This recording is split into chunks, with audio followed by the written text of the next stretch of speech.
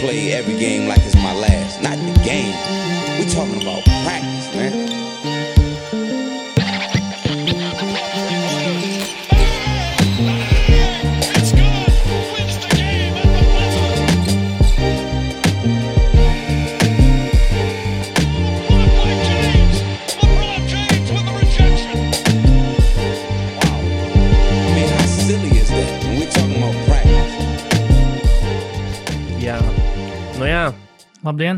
Labdien, labvakar. Labvakar. Iespējams, jūs dzirdējāt jaunumus. Atverot šo podcastu, klausoties, jūs dzirdējāt kaut ko jaunu. Un par to ir jāapsakās. Patrikam var atrast Instagramā Patriks Music. Mums ir jauns intro. Mēs šeit viņu neatskaņojam sev pašsaprotam, bet postprodukšanā viņš jau būs. Un jā, baigais paldies par to, ka tas ir tapis. Stabili labākais Latvijā, iespējams labākais pasaulē, bet visādi citādi, nu ko, mēģinam parunāt. Patriks vai Patriša? Patriks. Patriks. Patreon arī ņemās, grozās. Man šodien nekas nav sagatavots par Patreoniem, piedodiet, sagatavošu nākamreiz vairāk. Man bija laika, bet es negribēju. Es skrienot par to domāju, bet man creative juices tā līdz galam tā arī. 49 Patreon mums jau ir. Viss notiek. Visi turpmāk arī var pieteikties, kā jau vienmēr. Jurijs ir noziedojis? Ir, viņam sanāca. Sanāca. Jep, Patreoniem visādi labumi, gan no NBA Top Shota, gan arī var uzdot tur visādus jautājumus. Ir, starp citu, arī viena lieta, ko es gribētu apspriest. Kas ir uzdota Patreonam? No? Nu, mums arī tuvosies izlases spēles, mēs Patreonā varēsim arī Patreonistiem sazīmēt krēklus, kurus tev sūtīja, atceries? Jā, mums būs lielais super giveaways Patreonu. Pareizi, mums ir vesela kaudze ar izlases krekliem. Latvijas jā, mums ir 3 KP un 1 dairis pilnīgi svaigi ar visām birkām. Latvijas izlases krekli. Tā kā, jā, būs iespēja dabūt viņas. Jā, tas stabili būs Patreon stāvs visticamāk. Un tā kā pierakstieties. Visi linki ir apakšā. Un kaut kā tā, kas man vēl tāds labs no šautautiem. Sporta centrs klausītāju. Tur arī mēs esam. Tie, kas tagad šo dzird, vienalga, jūs jau esat atraduši mūs, bet vispār tur ir arī interesanti sporta podkāsti no Latvijas, citi. Tā teikt, visa sporta ekosistēma, kas Latvijā mums ir, tā ir tur. Variet apstīties. Ko jārunā, virslīgi noslēgusies, jā? Es saprotu. Kas tavā vērtējumā bija MVP virslīgas? Virslīgas? Es nezinu. Nē, labi, nav tā, ka es sakoju līdz virslīgai, bet savā ziņā iepriecināja, ka Krols, manuprāt, beigās tur finišēja kaut kāds 3. vai 4. Tur plus mīnus 2 vārti labāko vārtu guvēju sarakstā, kas ir labi salīdzinot ar to, ka parasti tur dominē leģionāri, kas arī šogad, man liekas, bija taisnība, bet vienkārši viņš tur bija ļoti tuvu nākamais. Tas kaut kā patīkam, protams. Vai viņš emigrēs uz Spāniju? Labākas dzīves meklējums. Pametīs, jā. Tas, ko Šlesers brīdināja. Tas par šo Šlesers mums laik brīdināja. Jā. Es gribēju tik kreklu sakrā pateikt arī piereizi šautautu Mārim. Māris ir mūsu čatā tāds Māris. Ir tāds. Viņš man sagāda. Vienā dienā uzrakstīja un teica, ka viņam daudz krekli. Neteikšu no kurienes, bet bija. Un satikāmies, iedeva, teica, noderēs faniem. Tā kā tā. Jā. Tu parakstīsi arī viņu? Es labprāt. Kuru spēlētāju viltot vajag, es varu visus pamēģināt. Porziņģim uz numuru vienkārši RC uzvelc. Nē, savu parakstu, tev nevajag viltot porziņu parakstu, vienkārši uzliec savu parakstu. Savu, jā. Es šo valkāju. Labi. Jā. Par ko vispār runāt? Par formulu taču, jā? 9 formulu? Formulu arī. Tev patīk vēlā svētdienas formulu? Nē, nepatīk? Tāpēc, ka man nepatīk nekas vēlais, jo es gulēju tevi 10:00 parasti. Tad tā tu piecelies uz 5-6 vienmēr, jā? Jā. Uz spēlēm galā arī. Es parasti, izņemot sestdienas, svētdienas vakaros 9-10 nav spēļu. NBA spēles ir no rītēm līdz ar to. Tā var piecelties, bet man vienkārši, nezinu, tāds ritms. Man nepatīk, tāpēc es tagad kafiju dzeru, jo man vajadzēs bišķiņ būt nomodā. Kafiju. Jo? Formulē, ja? Tāpēc. Nu, priekš formulas, lai varētu pastīties, lai es nemiktu ciet. Nē, man patīk, man patīk, ka ir, cik tur San Paulo, Brazīlija arī būs droši vien tas aptuveni tik tie pašā laikā, gan jau, ņemot vērā, ka tā ir Amerika. Bet, ja visu sezonu, tad būtu citādāk, protams, bet tā, ka pārmaiņas pēc, ka ir tādi 2-3 posmi, kas ir svētdienu vakarā, man I like, jo tad, kad pa vidu ir, pa dienas vidū, tad varbūt, labi, ka tagad nav labs piemērs, tagad ir tas lockdowns un tā, bet ka tā visa diena tev grozās ar to, ka ir Formula 3, tāpēc tu pa lielam esi laika mājas perifērijā un tā kā vienmēr, ir jābūt mājās tur ap 3-4. Bet, ja kad ir pašā vakarā, tad var pat dienu kaut ko sadarīt. Kaut gan, atkal nevar neko sadarīt, jo ir, pirmkārt, ir laiks diezgan episki sūdīgs pēdējās dienas, bet otrs, es nekad neesmu svētdienās. Es saprotu to punktu, bet man vienkārši svētdienas ir tās dienas, kad es neko tādu lielu neplānoju. Labākajā gadījumā rīta pusē, jo man negribās arī svētdienā atnākt, 7 vakarā mājās no kaut kāda pārgājiena vai vēl no kaut kā, un tad uzreiz tūlītēji gulēt, principā pirmdienu, jo man labāk patīk veģetēt svētdienā, lai es tā mierīgi varu ieslīdēt darba nedēļā. Tāpēc man tā dienas formula labāk, jo tas tā visu dienu jāgaida. Jālasa grāmatas. Es tagad tā kā beidzot atsāku lasīt, jāpabeidz. Aizlidināju savus AirPods. Jāpabeidz ar Happy Airbuks lasīt. Tu pasūtīji jau šito? Nē, tā nav tā, bet to es vēl neesmu pasūtījis. Hip-hop, jā. Vēl neesmu. Labi, varbūt par basketbolu kaut ko bišķiņ. Varbūt par to LBL 2. Tā, Kandava. Tavas domas par... Tukums. Tā, mēs šodien gribējām parunāt par... centīsimies tajā mūsu runājumā iekļaut arī visu, kas vienlaiks notic aktuāls ar tām komandām, bet pa lielu mēs gribējām, kā tu to iedomājies? Mēs kaut ko lozējam vai kaut kādu riņķi griežam? Kas notiek? Es nezinu, jau pirms tam biju domājis, varētu nedēļas laikā šo visu vienkārši izdomāt. Katrs paņem kaut kādas savas komandas un mieras. Tu saki, nē, lozējam uz vietas. Vienvārds, tu visu sačakrēji. Tas, ko es gribēju parunāt par komandām. Jā. No tāda aspekta, kā nesen mums ir parādījusies tāda lieta, ko ir piekopta Dallas Mavericks kā līderības padome. Viņi ir ieviesuši līderības padome, kurā, starp citu, kā tu domā, Jānis gribēja tikt iekšā? Respektīvi... jā. Vai ir kaut kā, vai tā līderības padome ir fake WhatsApp chatiņš, kurā ir arī Jānis, lai viņam šķiet, ka viņš piedalās, bet īstenībā pēc tam tad ir paralēlēs, kur viņi tās īstās lietas risina. WhatsApp chatā var tā darīt, ka tu ieraksti kaut ko, bet tu tikai nošēro konkrētiem cilvēkiem. Kad tas parādās, piemēram, Jānim neparādās tā ziņa, tā nevar, vai ne? Tā nevar. Es nedomāju. Bet es teiktu, ka tas ir vienkārši to risina ar paralēlajām grupiņām. Jā, tu risini paralēlām grupām, bet tajā chatā, kurā Jānis, tu tā kā keeping up appearances, vienkārši kaut kādu aktivitāti tur tā kā imitē. Kad... Mēmis samet vienkārši kaut kāds links jaunākos no Twitter. Bildes no Kristapa Halloween partija tur, jā, līderības, jā. Bet, nē, es nezinu, ja godīgi nezinu, vai tas saistīts tieši ar New Yorku, bet ka pa Jāni nekas jau nav dzirdēts pēc Niks ēras īsti, vai ne? Tas, nezinu, es nebīdos, ja tā visa tā viņa loma tajā Kristapa, izvešanā no New Yorkas ir nedaudz blown out of proportion. Ka meklē kaut kādu scapegoat, varbūt New Yorkā, tur visi tie New York Post, visi tie autori, kuri tur arī nebija baigos draugos, arī nebija laikam īsti ar Kristapu. Es, diemžēl, no Latvijas esmu dzirdējis, ka tā ir diezgan tuvu patiesība. Ir tuvu, ja? Ok, labi. Jā, labi. Es par šo arī nebiju baigi domājis, bet tad es dzirdēju no vietējiem avotiem, ka Janka esot diezgan un ka Janku vajadzētu pieskatīt, lai Kristapam nečakarē karjeru. Wow, tik traki, jā. Jā, nopietni. Lai Janka rok to ūdeni ārā, to 885, vai kuram, vai Mārtiņam tas ūdens ir tas viņa? Es taču nezinu, kam tas ūdens. Vienam no viņiem ir tas ūdens. Jā, es saprotu. Waterboy. Bet kā šis iekļaujās mūsu sarunās par komandām? Es nezinu. Es reāli nezinu, ko teikt, tāpēc, ka zinu, kas ir smieklīgi. Jā. Es mazliet jūtos kā lohs, jo tāpēc, ka praktiski visi narratīvi, par kuriem tika runāts pagājušajā nedēļā, viņi visi ir samainījušies.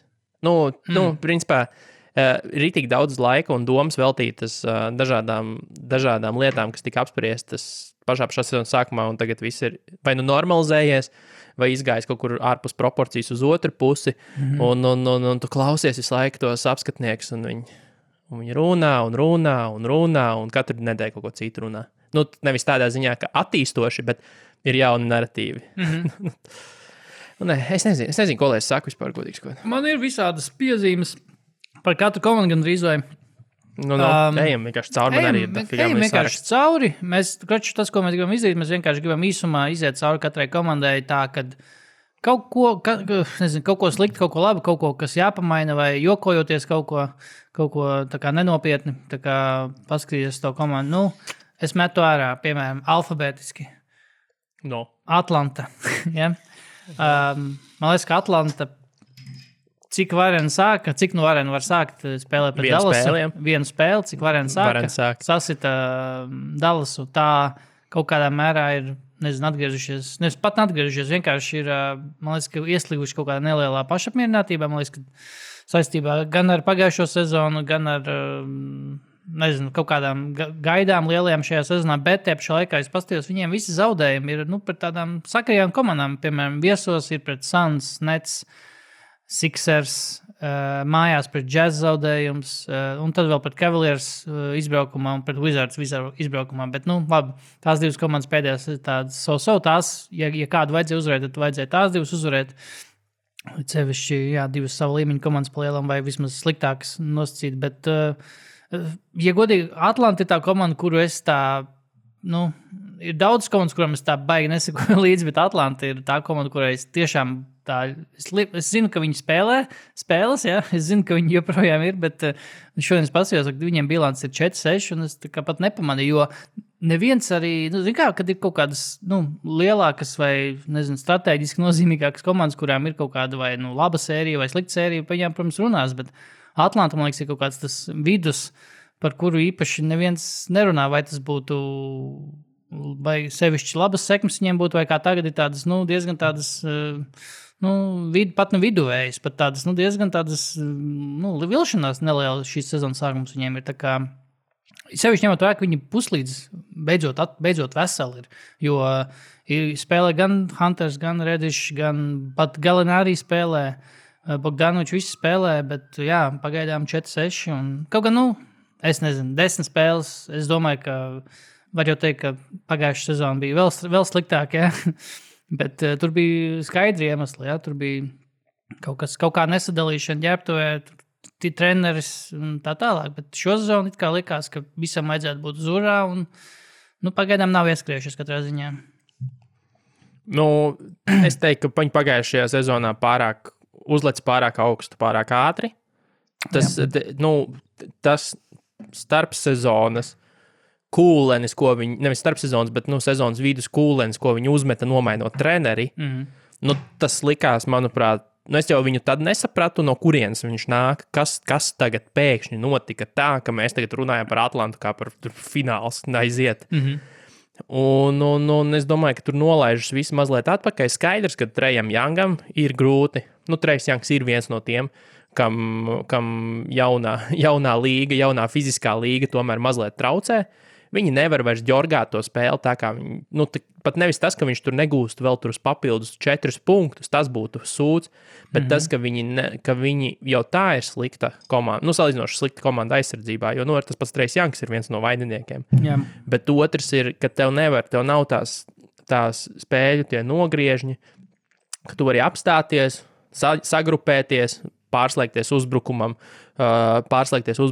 no pretinieku met sodiņas, kas ir labākais veids, kā vispār var atgriezties aizsardzībā un tā tālāk. Un tagad visu laiku ir tā dinamika, un viņi tur savā ziņā netiek ar to visu galā, jo nav jau tā, ka viņi uzbrukumā nevar. Tur ir viss, tur jau mazliet visa komanda med vidēji double digits tā kā punktus. Bet aizsardzībā viņi tur kaut kā, es nezinu, tur viņi nevar īsti sadalīt, tas pats Capela arī nav, jo viņi soda laukumā diezgan daudz un brīvi atļauj cilvēkiem gūt punktus, viņi ir viena no sliktākajām komandām līgā tieši groztūmā, tā kā pretinieki met ļoti precīzi groztūmā, kas ir, jautājums, ko Clint Capela dara, kāpēc tur vairs nav tas. Bet es domāju, ka tā ir tīra tāda protams, šis nav iespējams viņu līmenis, ko viņi tagad spēlē, bet tā ir normāla regresija pret to, ka viņi pagājušajā sezonā pārāk augstu bija uzlikuši, manuprāt. Nu, un arī, man liekas, arī tas, ka komandas, kas nāk pretī arī,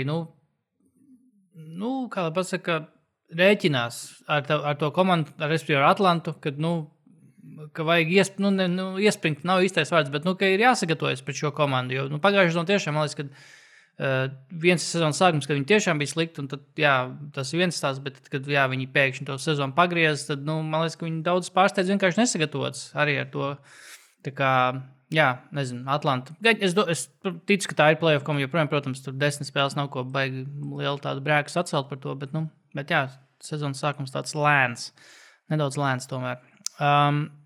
Kas tev vēl par komandām, jo man ir viss kaut kas, vienkārši mēģinu izvēlēties, ko parunājam. Sauc vienkārši, man ir ļoti haotiski, man pat nav pa komandām sadalīts, man ir vienkārši punkti, kurus pievilkšu komandai. Man ir Sixeri, kas ir šobrīd ar labāku uzbrukumu, nedaudz pārsteidzoši, bet uz tā visa fona, ka vispār ir tāds neliels regress uzbrukumā starp visām komandām, bet Sixers ar labāko uzbrukumu, ja nemaldos, tad pat ar labāko 3% ar šobrīd. Viņam baigi krīt pagaidām. Setam krīt, Furkanam krīt, pat bez Tobija, viss notiek, kas tur vēl tas pats Tyrese Maxim ļoti labi sezonu iesāksies. Bet man ir pierakstīts, ka who needs Ben? Bens Simons, kurš tagad pēdējā jaunuma par viņu saistībā ar to, ka Sixers tomēr tagad pēdējais jaunums, Sixers no viņa algas atvilks $360,000, vai sodīs viņa $360,000 lielu sodu par izlaisto spēli pēdējo, bet tas cieši saistīts ar to, nevis, ka viņš nespēlē, ka viņš vēl, viņš arī nespēlē ar iepriekšējās spēles, bet ar to, ka viņš atsakās saņemt palīdzību no Sixers nodrošinātajiem, tā kā mentālās veselības speciālistiem, un Sixers Simons taisnojas ar to, ka viņš iet pie saviem, iet pie spēlētāju arobiedrības ieteiktajiem speciālistiem, bet te pašā laikā atsakās no Sixers palīdzības un vienlaikus arī neiet uz izlaižēt treniņus, neiet uz filmu sesijām. Visādi citādi ir vienkārši slikts, teiksim tā.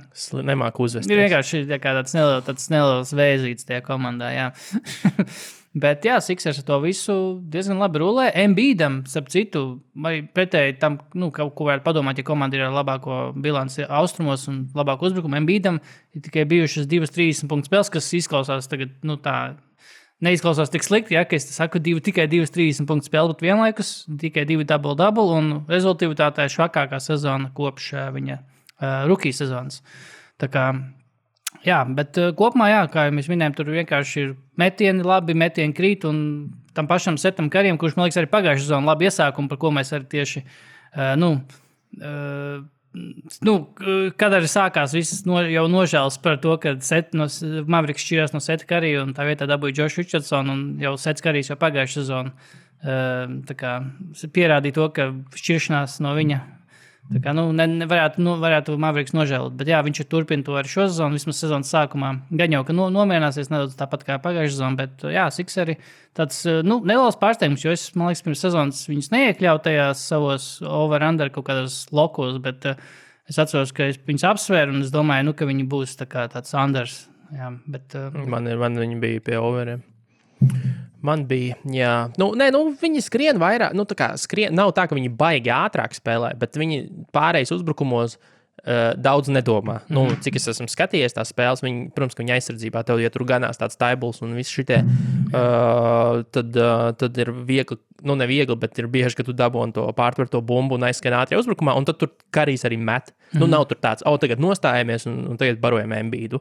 Un viņi arī met, viņiem arī tagad krīt iekšā, bet skaidrs, ka viņi nemetīs 40%, viņiem tagad 40%, manuprāt, ir precizitāte no... Man liekas, ka nevienai nav 40, bet viņi ir vistuvāk. 3,9,4 viņiem ir, es laikam skatījos Cleaning the Glass, kur ir izņemts, garbage times, tāpēc man vienmēr tie cipari bišķi citādāk būs. Jebkurā gadījumā, tas nav noturams. Es neticu, ka viņi turpinās lādēt, piedāvā viņiem, manuprāt, frekvence gan jau Karija ir diezgan augsta šobrīd, 36%. Bet viņi īstenībā pamaz met, ja godīgi, 3-3. Bet katrā ziņā tur ir iekšā. Tur ir iekšā Embiids vēl, kā saka, nespēlē All-Star līmenī, bet tāpat laikā viņi atbrīvot. Katrā ziņā tā komanda labāk izskatās kā komanda kopā. Tev nav šī problēma ar to, ko mēs iesāksim ar šo vienu spēlētāju, kurš nemet nevienu metienu, kurš iet tikai caurgājienos, un tev nav jāpierīvējas. Vienīgais, kam tur ir varbūt cilvēkiem jāpierīvējas, tas ir pie Embiida, bet vispārējie vienkārši spēlē parastas lomas. Un padomā, viņiem jau tagad arī Harris nav pēdējās spēles. Viņš arī, man liekas, ir protokolā. Un katrā ziņā Sixers paredzami, savā ziņā paredzami, ka ir ieguvuši addition by subtraction un tikuši vaļā no emocionālām un strateģiskām, bet taktiskām problēmām, un tagad vienkārši var spēlēt basketbolu, kā Kristaps arī grib to darīt.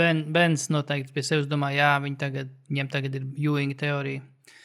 Viņš tā kā domā, ka viņš ir tas Ewings komandai, bez mājas. Bet jāpiezīmē, ka aizsardzībā viņiem ir kritums. Aizsardzībā viņi ir tā kā kaut kur līgas viducī, vienmēr bijuši paugšu grozījušies. Skaidrs, ka Bena klātbūtne palīdzēja būt labākiem aizsardzībā, bet, es teiktu, ka viņi šobrīd nesūdzās par ko. Vēl viena komanda no austrumiem, kur varbūt vērts parunāt galā viņi ir esoši čempioni, Milwaukee Bucks. Es viņus neesmu sevišķi daudz vērojis. Es noskatījos vakar speciāli atkārtojumā pret Knicks spēli, un tas, kas man iekrita acīs, bija tas, ka Middletons nespēlēja.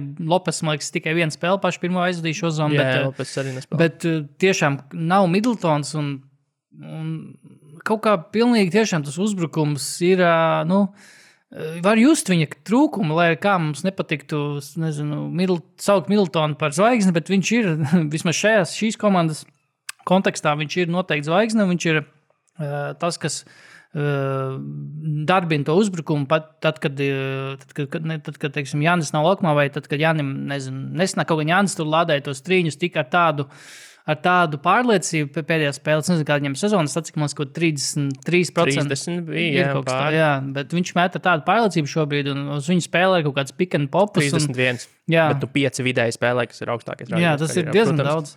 5 izmest, bet tik līdz uz Jāni, Jānim nav tas, spēles pavadiens, tā Knicks, vismaz tajā spēlē, Knicks vienkārši paņēma spēli, un tur Milwaukee tie lomu spēlētāji, tas pats Holidays, kurš arī tāds sezonas sākumā, laikam, bija ar kaut traumu, vai kāpēc viņš izlaida, bet viņš... Traumu viņam, bet viņš bija šajā spēlē pēdējā, bet vispār neizskatījās savā ādā, vispār tur vairāk spēlēja šitais te... Kas viņiem ir tas? George Hills vairāk spēlē, bet George Hills ir, George Hills. Jā, viņš ir journeymans for a reason, tā teikt. Bet jā, kaut kā, bet jebkurā gadījumā 4-5 bilans man nav nekādas tādas baigās, ne tu vispār nenāk prātā kaut kādas panikas pogas spiest ar kaut ko tādu, tā kā, es zinu, ka tā komanda ir, pirmām kārtām pati zinu, kas viņi ir, un es domāju, ka tā komanda... sezonas beigās mēs tāpat viņus redzēsim top 3, top 4. Domāju, ka savu laukumu priekšrocības noteikti būs. Tā kā, pagaidām vienkārši tāda lēna ieskriešanās šobrīd. Kas ir tāda čempiona pazīme, man liekas arī. Viņiem arī pietrūkst reāli Lopesa šobrīd, vienkārši, kas aizsardzību bišķu labāk tā kā ankurotu, jo tas pats uzbrukumā arī vieglāk Jānim vienmēr strādāt ar Lopesu laukumā, nekā tur kaut kāds Tanasis, piemēram, skrāja. Bobijs Portis arī. Tanasis ļoti daudz spēlē, es nepaspēju viņu fantāzijā paņemt, bet viņš daudz spēlē tagad. Bet kā tur viņiem ar aizsardzības, tagad gribēju pasīties. 19, bet kā ir otrādi 11. sanāk? Milwaukee Bucks. Sorry, es tevi brainfartoju. Kurā vietā viņi ir? Es neredzu. 19. Viņi tikai aizsardzībā. Tā kā. Brooklyns Nets. Viņiem gan tagad 4 uzvaras pēc kārtas, bet man liekas, tās uzvaras visas nāca diezgan grūti, un mans vienkārši teikums, kas viņam pie šīs... Pateicoties Krevinam Durantam. Jā, tieši tā. Bez Duranta tur būtu skumji. Tur nekas nebūtu, bet, kā, būsim godīgi, bez Duranta arī tur, ne tikai tas, ka viņi tur zaudētu spēles vai neuzvarētu spēles, bet, tur nebūtu nekā, jo tā komanda ir būvēta ap Durantu. Skaidrs, ka mums tagad karstais kartupels, bet Zilonas trauku veikalā ir Hardens. Bet, būtībā tā komanda tā ir Duranta komanda. Skaidrs, ka, ja tur Durants ir, tad tur viss notiek, bet visādi citādi tā komanda ir biedējoši nekāda. Biedējoši nekāda vecie buki. Izņemot Aldridžu, man liekas, tur neviens nevar pluszīmi tajā komandā, jo Aldridžs vēl tā, viņš turās, un viņš ik pa laikam, kad tev vajag kāds pāris punktus gūt, viņš no tā klasiskā savas pustālās saliņas ik pa laikam kaut ko var iemest. Viņš izskatās pēc stabilākā ne Duranta spēlētāja komandā reāli. Un tas ir slikti, ja tu esi ar čempionu ambīcijām komanda, tas nav labi, ka tev jāpaļaujas Lamarcus Aldridžu brīžiem. Es atceros, tu man sūtīji to video no mūsu čoma Hitcheck par Patiju Milzu, kā spēlētājs, par kur neviens nerunā. Jo viņš vispirms sezonas. Tieši tā, jo pirmajās 2 spēles viņš iemet visus 10 no saviem izmestiem trīņiem, bet kopš tā brīža viņš ir iemetis... bet viņš vispār diezgan labi met, viņam 50% vidēji. Tā kā Patijs Mills točni nav problēma. 13 no 36 kopš tām 2 spēlēm viņš ir iemetis. Tā kā tuvāk 33%. Bet jā, kopumā sezona 18 no 35. Pat vairāk. Pie 50%. Bet jā, viņš nav tā problēma bez šaubām. Bet Blakes Griffins gan izskatās. Jau man liekas, ka tas pats Bills Simons teica arī, ka Blakes Griffins šozonu izskatās washed. Blakes Griffins izskatās washed, tās 22 minūtes, ko viņš spēlē vidēji, šķiet jau bišķiņ tāds jau Career Achievement Award viņam. Bet nav jau, kas spēlē arī, godīgi sakot, vismaz tie garajā galā, jo Klakstons arī mūžīgi kaut ko savainots 4 spēles, tikai nospēlēt šo zonu. Bruce Brown var spēlēt kā garo only so much, tā teikt, bet jā, kā tu minēji, Lamarcus Aldridge vismaz arī pēc rezultīvitātes 3. labākais un savās nepilnās 20 minūtēs visu to paveicot. Un Joe Harrison, man liekas, arī joprojām nav metiens atgriezies kopš, es pat nezinu, jau kopš pagājušās sezonas, regulārās sezonas, jo playoffos viņš izpeldēja tur cauri ar savu trīnīti. Kaut gan 40% šo sezonu ir I rest my case. Ir ok, bet zin kā ar to Klakstonu arī, tas Klakstons es pastījos tās pirmās spēles, ka viņš šal spēlēja, nebūtu jau labāk. Es nedomāju, ka Bruklina būtu labāka komanda, ja Klakstons būtu laukumā, jo viņš ir šausmīgi zaļš, šausmīgi daudz kļūdas, šausmīgi daudz tādus nezinu, kur gaidīt piespēli. Kaut gan labi, tur arī Harden vaina mazliet bija, kur viņš viņam vienkārši ceļos dēva bounce passus caur gājienā, bet Klakstons man galīgi nepārliecināja, un es nezinu, tur Bruklinai. Kad būs Kairijs, jo tagad ziņoja, ka Ņujorkas šitais mērs netaisās mainīt. Un tā kā Kairijam būs vien jāmeklē citas savienības. Citi komandi jāmeklē būs. Aaron Rodgers ceļš. Immunized viņš būs. Jā, viņš būs imunizēts pret basketbolu. Viņš pagaidām ir imunizēts. Tas ir vienīgais, pret ko viņš ir imunizēts. Bet, nezinu, es neatceru, pasīs ātri, kurā vietā pagājušā sezona bija Bruklina pēc uzbrukuma. Bet labi. Pirmā? Bija pirmā, jā? Pirmā. Viņai bija augstākais. Vēsturē, jā. 117, šo sezonu 21. vismaz, NBA komastāts. Gan jau, ka bez garbage time būtu citāk, bet 21. šobrīd starp Bostonu un Clipperiem. Un Mavericks arī tur pat 23. Un mēs varam tagad segojot tieši uz Maverikiem, un es gribēju apsveikt Jasonu Kidu, ka viņam ir tas izdevies, apturēt Luku. Jā, viņam ir izdevies. Cilvēki teica, ka tas nav iespējams, ka komanda ar Luku Dončiču var būt, nezinu, vismaz vidusdaļā, vismaz top 15 uzbrukumā. Nē, Kids teica, hold my beer. Es to varu izdarīt. Patur izlēj man krūzīt, lūdzu. Izlēj man krūzīt un skaties. Tur krūzīt, es zinu, pa ko do. Tas ir no tā video, jā? Hit me video. Jā. Izlēj man Gatorade un skaties. Bet jā, Dallas Mavericks 23. uzbrukumā, bet ar to visu viņi ir 3. Joprojām 3. pēc uzvaras šonakt. Es neesmu pats skaties. Jābūt. 3. rietumos 6-3. Bet jāatcerās tas, ka pirmkārt, viņiem ir negatīvs net ratings ar visu to, ka viņiem ir 6 uzvaras, bet viņiem uzvaras viss ir pret vismaz pagājušajā sezonā komandām, kuras bija loterija komandas Raptors, Rockets, Spurs, Kings, Spurs vēlreiz un Celtics, kurš šobrīd ir... Atceramies, ka knapi, ko arī net ratings parāda būtībā. Zaudējumi ir blowouti. Uzvaras ir knapas lielākoties, bet zaudējumi ir tāda pamatīga pēriena pret Heat un pret Atlantu, kā mēs raidījumu sākumā runājām, bet jā. Kristaps šonakt atgriezās, baigi labi, baigi forši. Bet starp citu, Kristapam viss, Kristaps atgriezās, zini, tur tā... No.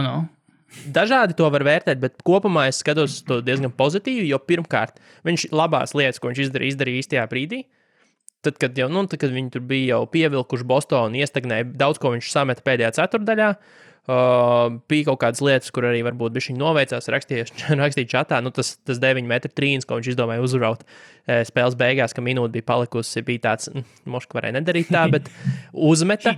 Bostona, paldies Dievam, nesadalīja atlēgošo bumbu, kaut kas tur uzsita, viens otram uzsita virsū un bumba izgāja autā, viņi dabūja vēl vienu, un tad viņš ielika to putback.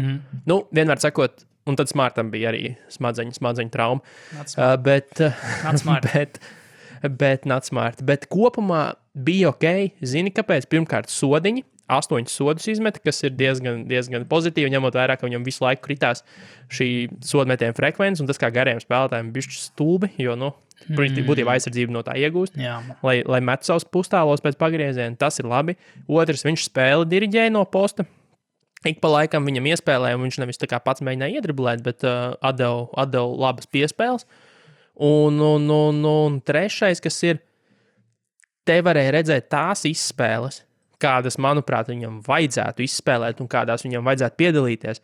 Un tie ir vienkārši dinamiski ierāvieni uz grozu no tā trīņa ārā. Nevis pašam mēģināt tur ieskriet ar bumbu, bet ieskriet un sagaidīt tur bumbu. Un tad šī, varbūt, ja tu pasties arī protokolā, ja viņam tur vienīgiem, izņemot ar Frenkiju, negatīvs, tipa plus mīnus, bet viņš izdarīja visas lietas pareizajā brīdī, un viņš darīja tādas lietas, ko vismaz es sagaidītu, ka viņš dara. Nevis kaut kādas tās muļķības klasiskās, kur mēģināt viens uz vienu spēlēt ar bumbrokā. Kaut gan abas reizes, kas viņam sanāca, viņš sanāca pret Teitumu. Pirmajā viņš izmānīja Teitumu, kurš uzrāvās, un pēc tam viņš arī diezgan labi viņu tā kā krosoja, un arī no soda distances aptuveni iemeta. Bet, es varu to izdarīt reiz 2 spēlē un pietiek, bet visas tās pārējās darbības bija tīri baudāmas un viss izskatījās kārtībā. Nē, tad, kad Kristapam kaut kas sanāk, tas izskatās labi vienmēr. Tas izskatās, tie vienmēr, visi kaut kādi viņi tie gājieni, vienmēr tā kā tev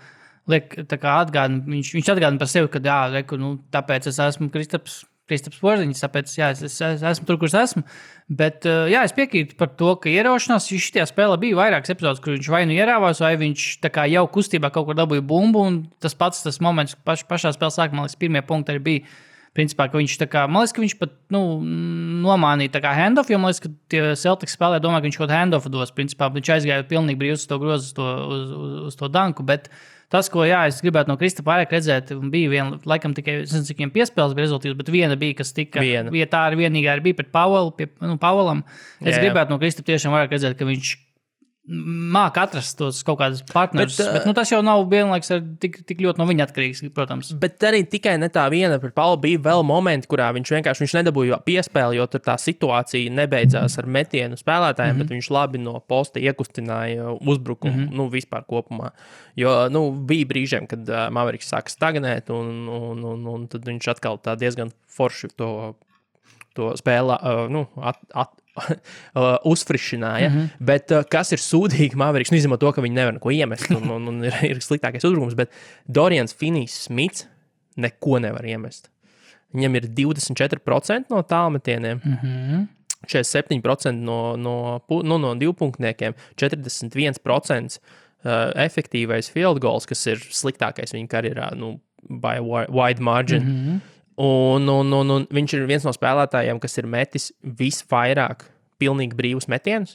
Es šito redzēju statistikas rādītāju Russell Westbrooks sakarā, kur Russellu preparēja, zinot, ka viņa komandas speciāli atstāja pilnīgi brīvu, pašsaprotami. Bet Finney-Smits patiesībā bija viņam laikam priekšā, viņš bija pirmais tajā brīdī līgā, kuram ir bijuši pilnīgi brīvi metieni un kurš viņš vispār nav varējis iemest. Un tas ir, tas te jau baigi neko nepateiks par to visu, vienkārši cerams, ka viņš izlauzīsies, jo mēs zinām, ka viņš ir labāks tālmetienu izpildītājs nekā viņš to šobrīd rāda. Un Finney-Smits arī bija viens no tiem, kur sezonas sākumā bija kaut kāda neizprotama kida izspēles, kur Dorians Finney-Smits postā spēlēs. Bija. Ir kaut kāds random lietas. Cerams, ka tas tur normalizēsies un būs ok. Jā. Bet par Maveriks runājot, man ir ļoti laba teorija, ko kolēģis pasvieda. Davai. Kāpēc Kristapam neiet līgā līdz šim? Viņam ir salīdzinoši sūdīgi gājis, vai ne? Tur kā pa kalniem, pa lejām. Un ne jau tā, ka viņš sūdīgi spēlē obligāti, bet, ja mēs iztēlojamies, mēs gribētu labāku stāstu redzēt tur. Teorija, ka viņam nav neviena drauga līgā. Viņš ir tā kā atstumtais. Viņam ir, zini, kā skolā, tad, kad tu skolā biji atstumtais, ja, tad bija divi varianti. Vai tu mainīji skolu, vai tu pie sociālā pedagoga. Vai tev bija kaut kāds creepy, šis te dežurants, bet dežurants vai apkopējs draugs kaut kāds vecais? Jā. Tu esi atbraucis uz lielpilsētu, vai ne? Tev, kā man kolēģis ir izteicās, krakls pēc kūts mazliet smird, un tev nav neviena čoma.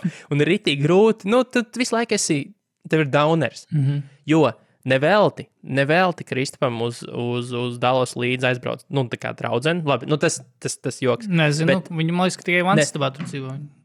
Nevelti. Mm-hmm. Viņš visu laiku lidina savus čomus uz turieni, lai būtu kompānija. Jā. Jo reāli nav nekad redzēts, ka viņš minglotu ar spēlētājiem kaut kādās situācijās. Jā. Un tas īstenībā ir ritīgi būtiski, jo paskaties, visi stāsti par spēlētājiem un visas tās lietas, ko tu dzirdi, vienmēr ir kaut kādas savstarpējās attiecības, kas to visu virza. Mm-hmm. Piemēram, Kristapa Porziņš, visticamāk, Lebrons Džeims neaicinātu pie sevis tur parunāties, kā būtu tur spēlēt kopā. Neaicinātu tā kā Lillard, Rūberu, vai atbrauc. Jā. Vai tur citi komandā ir reāli čomi, reāls draudzības. Manuprāt, Dallasā, ja vispār kādam ir, tur bija Bobby un Toby kādreiz viņi Filadelfijā, bet pats saprot, ko es ar to domāju. Un līdz ar to iespējams, ka tas ir viens no Kristapa tādiem. Pozitīviem. Viņš ir vienkārši atstumtais NBA. Kristaps vai Luka ir atstumtais? Nē, Kristaps.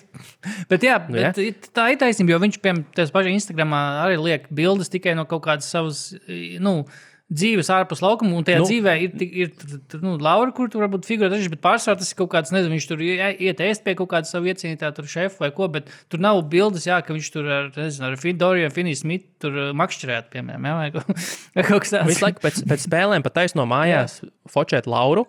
Mērsi meklēt jaunāko vēl vienu kaut kādu. Mērsi tas tā. Otrs, kas ir klasisks tāds koncepts, ja mēs atgriežamies pie skolas analoģijas. Davai. Tu esi tas džeks, kuram ir vecākais brālis, kurš visiem sola pa muti, lai tu neapceļ tevi, kas arī ir tas case. Kristapam ir tādi divi brāļi, veseli divi. Tāpēc es saku. Un vēl Kristapam patīk māmas oliņas, kas arī ir tā māju tā. Oliņas? Neatceries. Oliņas? Kas ceptās oliņas, pareizi. Mammas tās labākās, jā. Katrā ziņā tur ir visi tie sarkanie karogi, kas liecina, ka tu esi mazliet sociāli neveikls šajā jaunajā vidē. un ļoti iespējams, ka tas traucē tev kārtīgi atvērties arī uz laukumu. Man liekas, ka Kristaps ir homesick. Man liekas, ka viņš grib pirmkārt tev tās oliņas, tās mājas, mammas ceptās.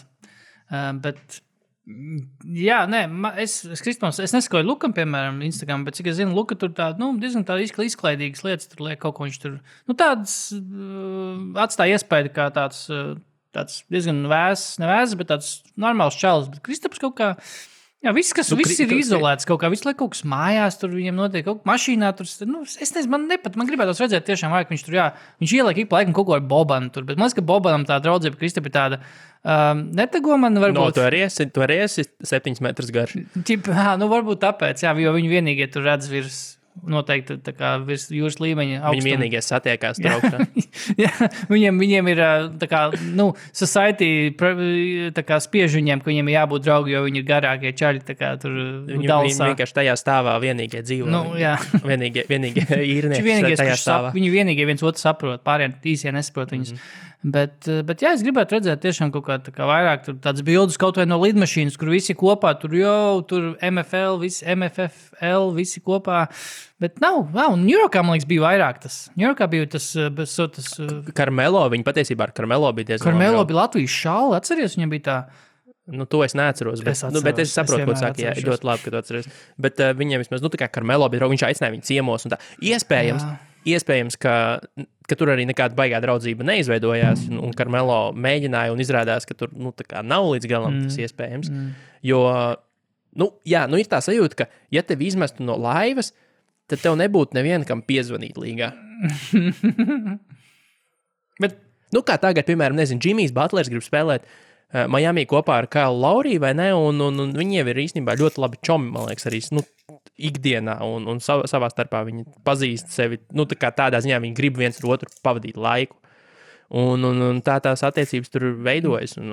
Vai tu saki, ka Kristaps būtu tā sieviete Squid Game'ā, kurai neviens negribēja būt pārī tajā vienā spēlē, un viņa palika bez pāra?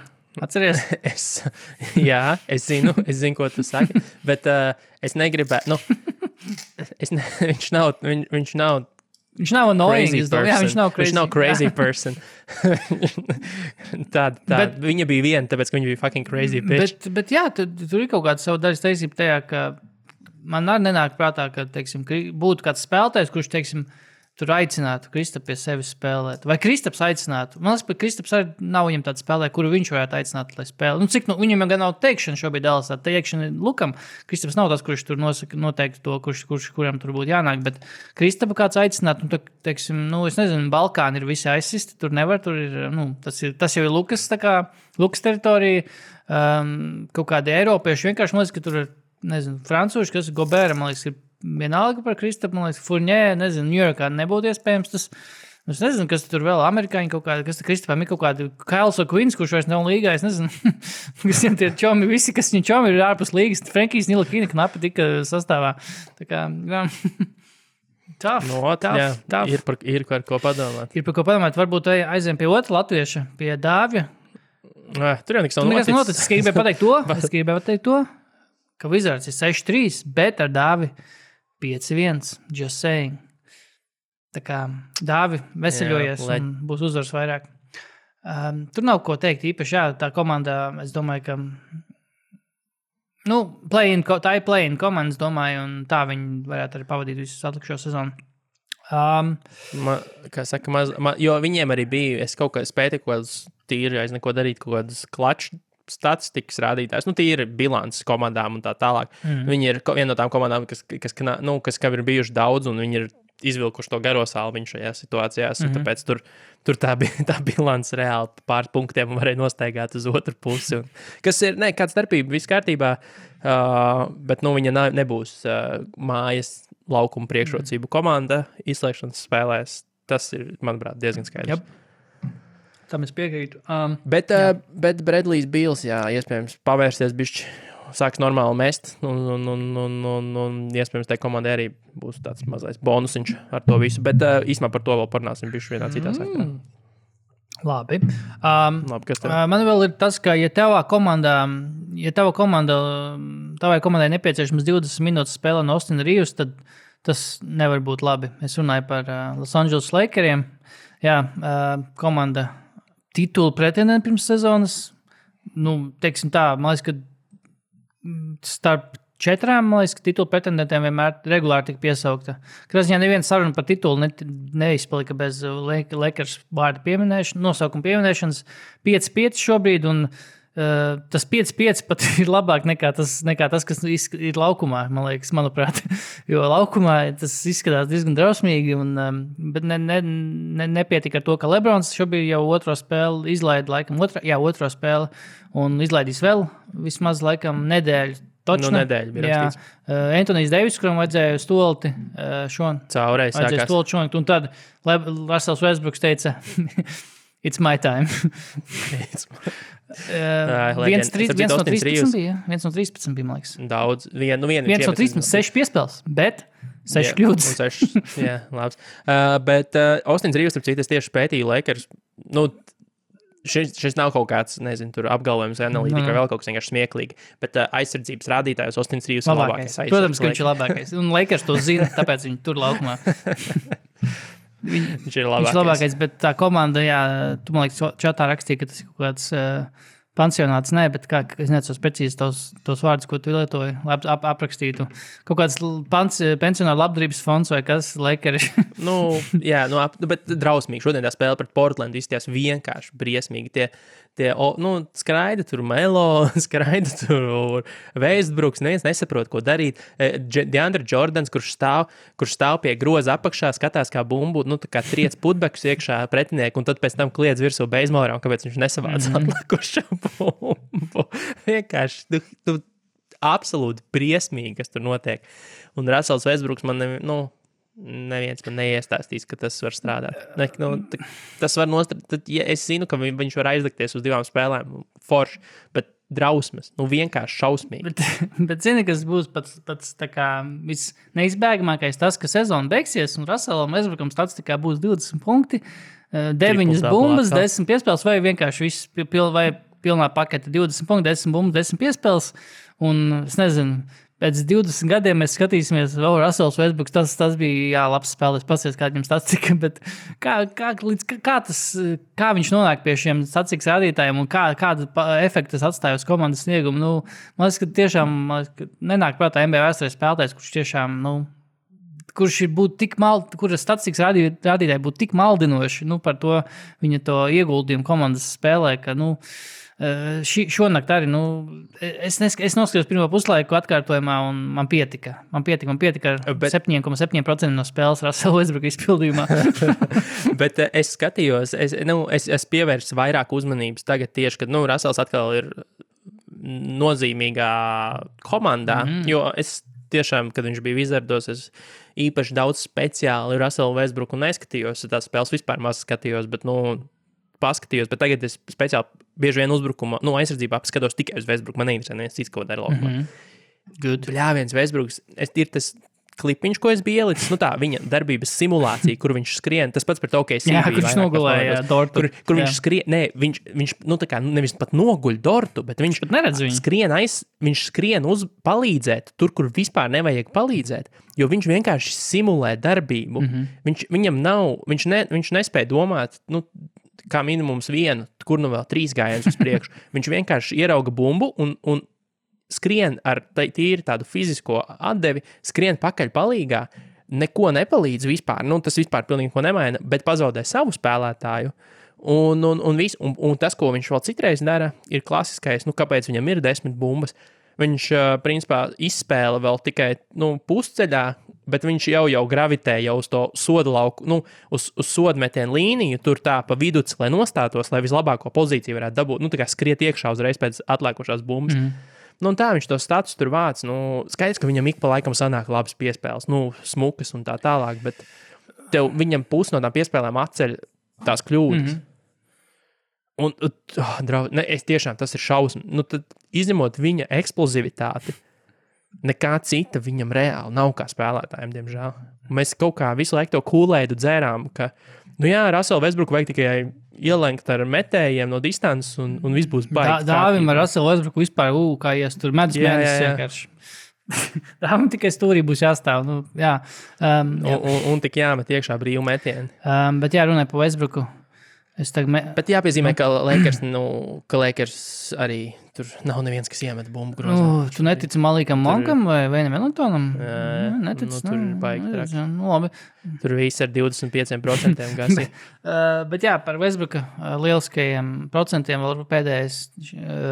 Šīs nakts spēle noteikti šos stats neietekmēs, jo spēle nebija cieša un tur nebija vajadzība pēc šiem metieniem, bet kopš viņa MVP sezonas Westbrooks ir izpildījis 42 tos 3 punktu metienus, kas ir vai viņš izpild 42 metienus, kas pēdējās spēles minūtēs, kas ir vai var panākt neizšķirtu vai izvirzīt komandu priekšā.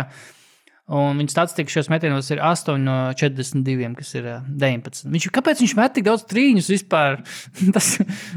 bet zini, kā ir, lai viņš labāk fucking trīni met, nekā šonakt es ieliku to klipu, kur viņš ieskrien pustālējā, ko viņš tāpat nevar iemest. Tagad īri matemātiski met to trīni labāk. Es parēķināju labi ar šīs sezonas statistikas rādītājiem. trīnis nav labāk, jo viņam vispār kaut 25% ir, vaiprātīgi zems. 27, laikam tagad. Tagad ir pat labāk. Pat labāk. Bet principā, ja tev ir 0,3% vai 30% trīnī, tad, met to labāk, jo tāpēc, ka tavs 43% metiens no divpunktnieka nav labāks. nav labāks risinājums. Bet es, starp citu, fiksi ātries, man tie vizards iespējās atmiņā par to klaču rādītājiem. Man pat ir rindiņa uzrakstīta. Vizardiem ir 4-0 bijis līdz šim. Klačs spēlēs, tagad nav bijusi. 5 punkti pēdējās 5 minūtes, tas bija klačs. Jā. Spēle cieša pēdējās 5 minūtes, jā. 4-0, bet tajās spēlēs viņiem ir negatīvs net ratings. Tā tad viņi kaut kā atspēlējas, laikam, no lielā mīnusiem sanāk. Kaut kas tāds? Karuč, dirsā. Karuč viņiem nevajadzēja uzvērt. Sauksim to tā. Es gribēju vēl par Westbrooku pateikt tikai to, ka viens no, pārējās 4 lietas, bet top 5 pētīgākā lieta, ko ir skatīties NBA, ir Westbrook, ka tie pustālē no 45 grādiem, kas iekrīt dažreiz, bet viņi iekrīt ar atstienu. Un es vienmēr domāju, bet viņš viņus bieži vien met ar atstienu. Tāpēc es vienmēr domāju, vai viņš viņus plāno tā. Viņš pēc viņus ar atstienu, viņi ir tik pretīgi. Tims Duncan pustālē ar atstienu pat nebija tik. Tim Duncanam tas piestāvēja. Westbrooks, ka met vienkārši, liekas, ka viņš nē, tas it doesn't make sense vienkārši, bet viņi iekrīt. Jā. Starp citu, Mavericks arī 4-0 ir klačs spēlēs. Bet es šito pat nesaprotu, kāds notiek. Washingtons Wizards 4-0, 83 uzbrukuma reitings tajā laikā viņiem ir un 84 aizsardzības reitings. Ciešas galotnes. -1, ar negatīvu. Viņi ir ļoti izlīduši pa nažās met. Jā. Vai tu atceries, kādu bilanci sāk Minnesota sezonu?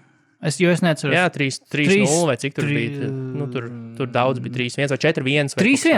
3-1 viņi sāk. Viņiem pat bija ļoti laba aizsardzība, ne?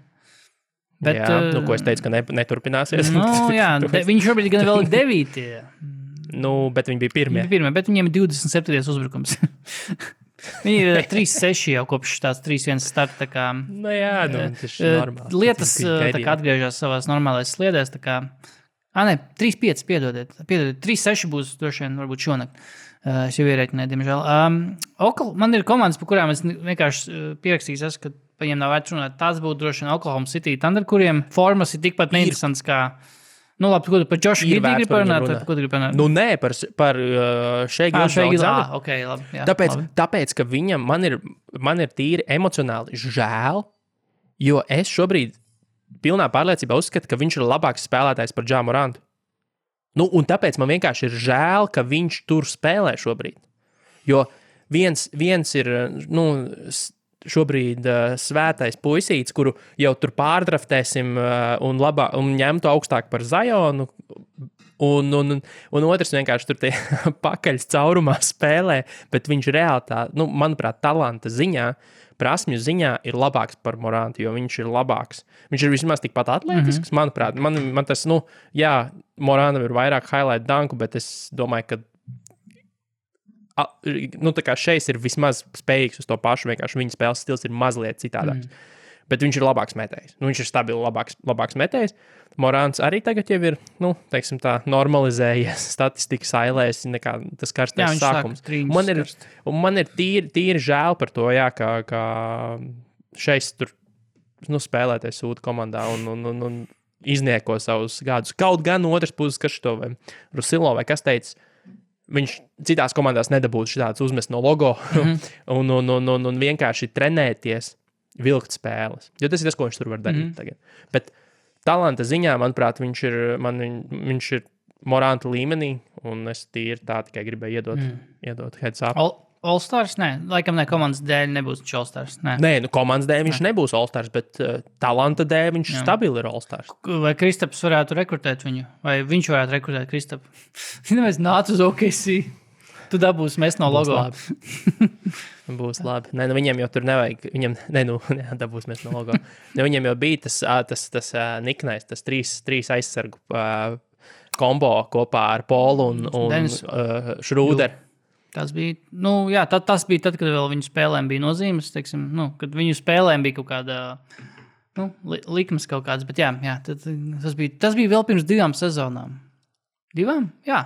Burbulī viņi vēl bija, vai ne? Jā, Burbulī vēl bija kompetenta OKC. Jā, točni bija. Tā kā tā ir tāda sezona ar bišķiņu tikai, un jā. Anyway, labi, komanda, par kuru es baigi negribu runāt. Vienīgā komanda, kurai es īsti neko neesmu pierakstījis, Indiana Pacers. Man vienkārši Carlisles žēl. Nu, ne žēl, bet liekas, Big brain, Carlisle. Reāli, Carlisle, man būt pa lielam ir vienalga par viņu, bet šis vienkārši mazliet atkal atgriež cilvēkus realitātē, jo mēs pēdējos 10 gadus Carlisle uzskatījām par tur labāko treneru līgā. Taktiski labākais, kurš varēja izspiest no komandas, jebkādas kaut ko. Bet jā, būtībā jau, dievs neeskarās. Godlike, jā. Un tagad visu, ko viņi dara, ir pakāšu spēles, kuras trenerim vajadzētu uzvarēt. Bet labi, tas arī var tur nākamajā dziesmu dziedāt. Portland Trail Blazers. Trade Dame. Tas bija pirms šīs naktas spēles. Šonakt viņš nospēlē labi, bet viņi spēlē pret Lakeriem.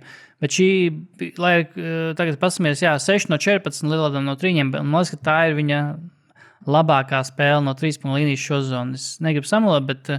Stabili, viņam taču 20% pirms tam bija. Ok, vienā spēlē viņam bija 5 no 7, tas pret Clipperiem. Pārējās spēles, not even close. Bet Damian Lillards, es nezinu, vai bumbas vainīgas, vai kas vēl var būt vainīgs, es pat nezinu. Mēs varam parunāt šajā sakarā, kur arī bija uzjautājis viens no patroniem par to, par vispār, zvaigžņu precizitāte, ka visiem ir kritusies. Nevis visiem, bet labiem spēlētājiem ir kritušies. Tas pats Bradley's Beals, tas pats Teitums nevar iemest, tas pats Lukam arī galā ir daudziem ir problēmas. Bet bija labs apkopojums, šis bija 538, ka es neticu, ka tā ir bumba. Come on, jūs ar to bumbu spēlējat. Taču viņi jau ar tām bumbām trenējās. Tā kā bet tā kā pirmssezonas spēles, 4 spēles. Tev nevar 2 nedēļas būt bumbas problēma. Otrkārt, visi tie spēlētāji var iemest, sodus. Jā.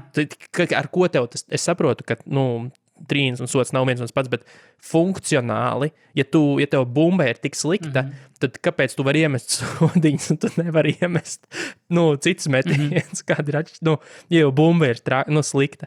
Vai, iespējams, margin of errors ir lielāks, kā saka.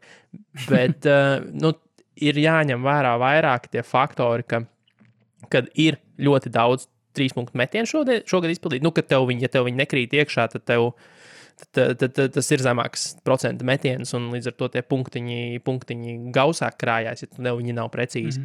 Bet otrs, kas bija labs punkts par to, ka ir atgriezušies arēnās skatītāji, jo pirms tam tukšos grozos un ar tukšu fonu, un tas pats ļoti augsta metiena precizitāte bija arī Burbulī, kur arī tev ir tie apstākļi visu laiku salīdzinoši vienveidīgi, un tu esi mehāniskāk. Tam visam var pieiet.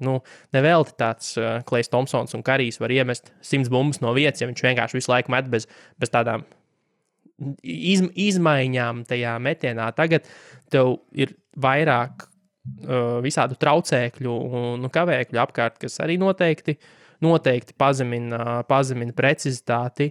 Soda metieni, tas gan precizitāti nemaina būtībā, bet sodu frekvence uz trīņiem ir kritusies 2 reizes gandrīz. Kas ietekmē kopējo punktu gūšanu, bet tas neietekmē 3-punktu metienu precizitāti, jo nav jau tā, ka tos sodus tur tā kā šausmīgi daudz sit šāvēt. Respektīvi, ka tu tagad sit sodus, viņas nesvilp, un tāpēc tev ieskaita, ka aizmes garām metienu. Tā jau arī gluži nav. Viņas vienkārši nesit tik daudz. Ko? Man liekas, ka nevar arī par zemu novērtēt to, ka ir, aizsardzības tomēr ir, lai arī, protams, ir tikai sezonas sākums, bet aizsardzības arī ir kaut kāda ievērojams. Vai tas būtu tas, ko ļauj un ko neļauj šobrīd spēt darīt aizsardzību, protams, tas, ko tu laikam ir nošērojis, ko ļauj Krisam Polam darīt to, tas ir bijis ekstrīmi. Bet tas ir tas, ko es runāju jau Harden sakarā pirms tam, ka katrā spēlē ir diezgan daudz tādu, labi diezgan daudz, bet katrā spēlē ir tādu momentu. Un tas ir tas, par ko es runāju par to otru grābi, jo Zini, kas būtu interesanti? Paskatīties pat tiesnešiem statistiku. Kā katrs tiesnesis svilp un cik daudz un ko. Jo šobrīd ir tiešām tā sajūta, nesvilpšu vai nu neko, vai nu tad visu, vai nezinu. Bet tās situācijas ir diezgan daudz, ko es piekrītu. Zini, man vienalga. Bet ja tas visur, tad ir vienādi. Nesvilpiet, pofik, bet tad nesvilpiet visas. Bet tad ir tā, ka jā, tev šitādi nosvilpi, bet nesvilpi, tad pēc tam nākamajā otrajā uzbrukumā citam nosvilpi, par ko es nenormāli šonakt nopriecājos. Es skatījos galotnī Jazz spēlē. Jazz pret, ko viņi Phoenix spēlē, laikam, jā. Heat, sorry. Labi, nav svarīgi. Bet tur bija smieklīgi, ka Donovans Mičels, tur to, pēdējais Jazz karoču uzbrukums, un viņš tur to bumbu bišķiņ tā kā pazaudēja un uzdriblēja. Atkārtojumā izstījās, ka uz līnijas. Bet tik inconclusive, ka, ja būtu vecie noteikumi ar skatīšanos, mēs tur būtu 15 minūtes skatījušies to bumbu. Tagad nekas nebija. Vienkārši neviens spolstra nečalenžoja, tiesnesis nenosvilpa, viss spēle aizgāja tālāk, 3 minūtēs viss bija cauri. Un es tieši nodomāju, jo atkārtojumu rādīja, kamēr bija minūtes pārtraukums, rādīja atkārtojumu televīzijā, un es domāju, cik es esmu redzējis situācijas, kurās daudz labāk var noteikt, kas notika, un mēs pavadām 10 minūtes skatoties atkārtojumus. Šitais būtu bijis uz pusstundu, jo tā bumba ir pilnīgi izplūdusi, vai neko saprast nevar. Un tad tur būtu, es nezinu, ar kaut kādiem cirkuli jāvelk, jāskatās, kur tā līnija ir. Katrā ziņā tas būtu totāli uz 15 minūtēm. Un tajā brīdī man bija tāds, paldies Dievam, mēs vairs neesam tajā zonā, kurā vienkārši varēja prasīt jebkuru. Jā, tas ir kaut kas, kas nepietrūkst galīgi, tas, ka ir garie video atkārtojumi un challenge. Tas ir ārpēc. Es pat nepamanīju to, ka tas vairs, ka tas vairs nav, bet laikam, ja tas, ka es to nepamanu, ka tas nav, un laikam, ja tas būtu, ka mēs to noteikti pamanītu, ka ir joprojām tie visi challenge un viss tas pareizi. Jā, bija taču tie drausmīgi garie atkārtojumi, visi, ak, Dievs. Anyway, teorētiski viņi tagad var vienreiz paņemt, bet treneri parasti, tā kā šajā gadījumā spolters, bet neredzēju, vai viņam bija iztērēts vai kas, bet viņš neņēma katrā ziņā, jo es tikai galotni. Es paskatījos intereses pēc, kā arī viss runas par šo zonu, par to, kā tiek tiesāts un ka netiek svilpts un tā tālāk. Šo sezonu ir vidēji uz visām komandām, visas komandas vidēji paņemot, ir 19 piezīmes, no katras komandas vidēji spēlē. Jā. Kā to šķiet, cik pagājušā sezona bija piezīmes? 21,5 vai 6. 21,5 vai 21,6. 19 piezīmes? Piezīmes tik pat. 19,3 par 0,3 piezīmēm pagājušā sezona bija vairāk. Piezīmes nav mainījušās metienos. Kur viņas tiek svilptas? Jā, tieši tā. Vēl viena pēdējā lieta arī par aizsardzību, bet es saprotu, ka tas nenoturēs, bet tā interesanti pasīties kaut vai pēc 10 spēlēm. Būs jāpaskatās, kā tas izskatījās pagājušā sezonas, 10 spēles sākumā, bet par aizsardzību mēs runājam. Šobrīd mums ir labāka aizsardzības komanda Golden State. Pagājušā sezona Lakeri bija. Karijs labākais. Jā, Karijs ir ankurs aizsardzība. Šitais ir totālākais, kur nepareizi izmanto statistikas rādītāju. Jo Karijs ir visos labākais line-upos droši vien, ķipē. Karijs ir vienos no aizsardzības ziņā sliktākajiem Golden State line-upē. Tāpēc, ka Golden State aizsardzība bez Karija ir 80, cik tur 2 vai kaut kas tāds.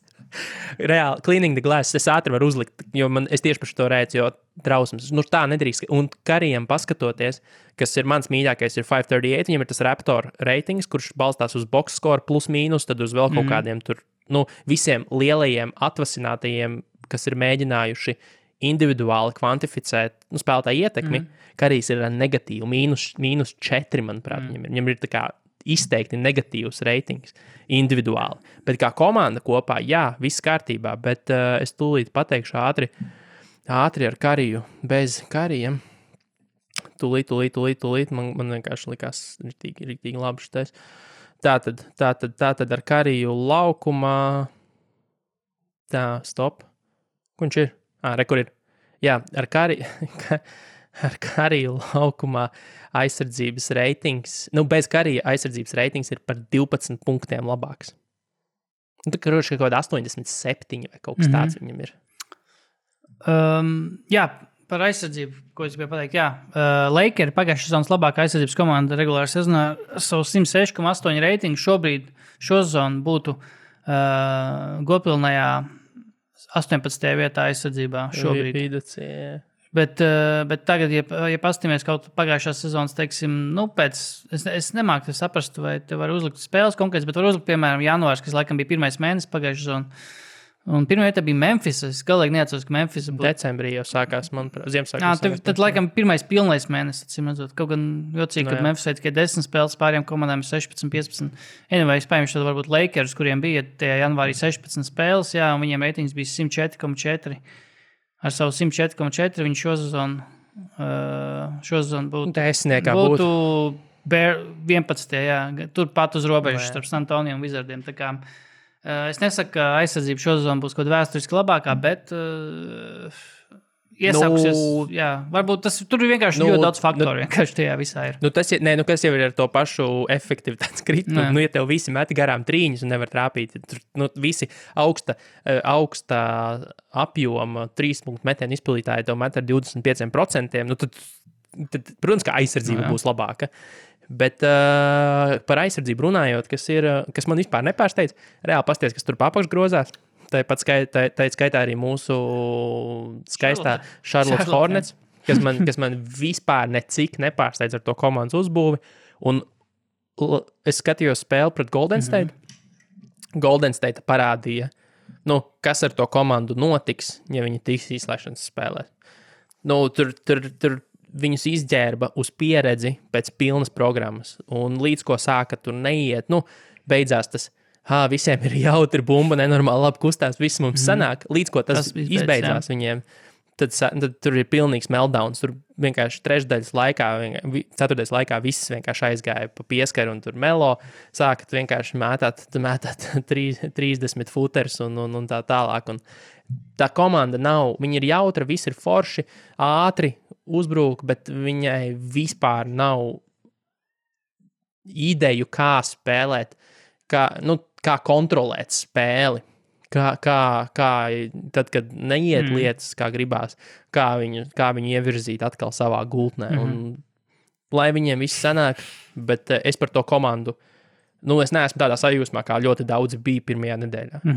Un tieši tāpēc, ka viņiem, kad sanāk, viss ir baigi labi, bet viņiem nav tā spēja spēles kontrolēt. Vispār ne. Un tad, kad tev atnāk tāda Golden State ar Draymondu un vienkārši visus pasēdi pie ratiem, vai ne, tur tagad jaunais superzvaigznes LaMelo Balls.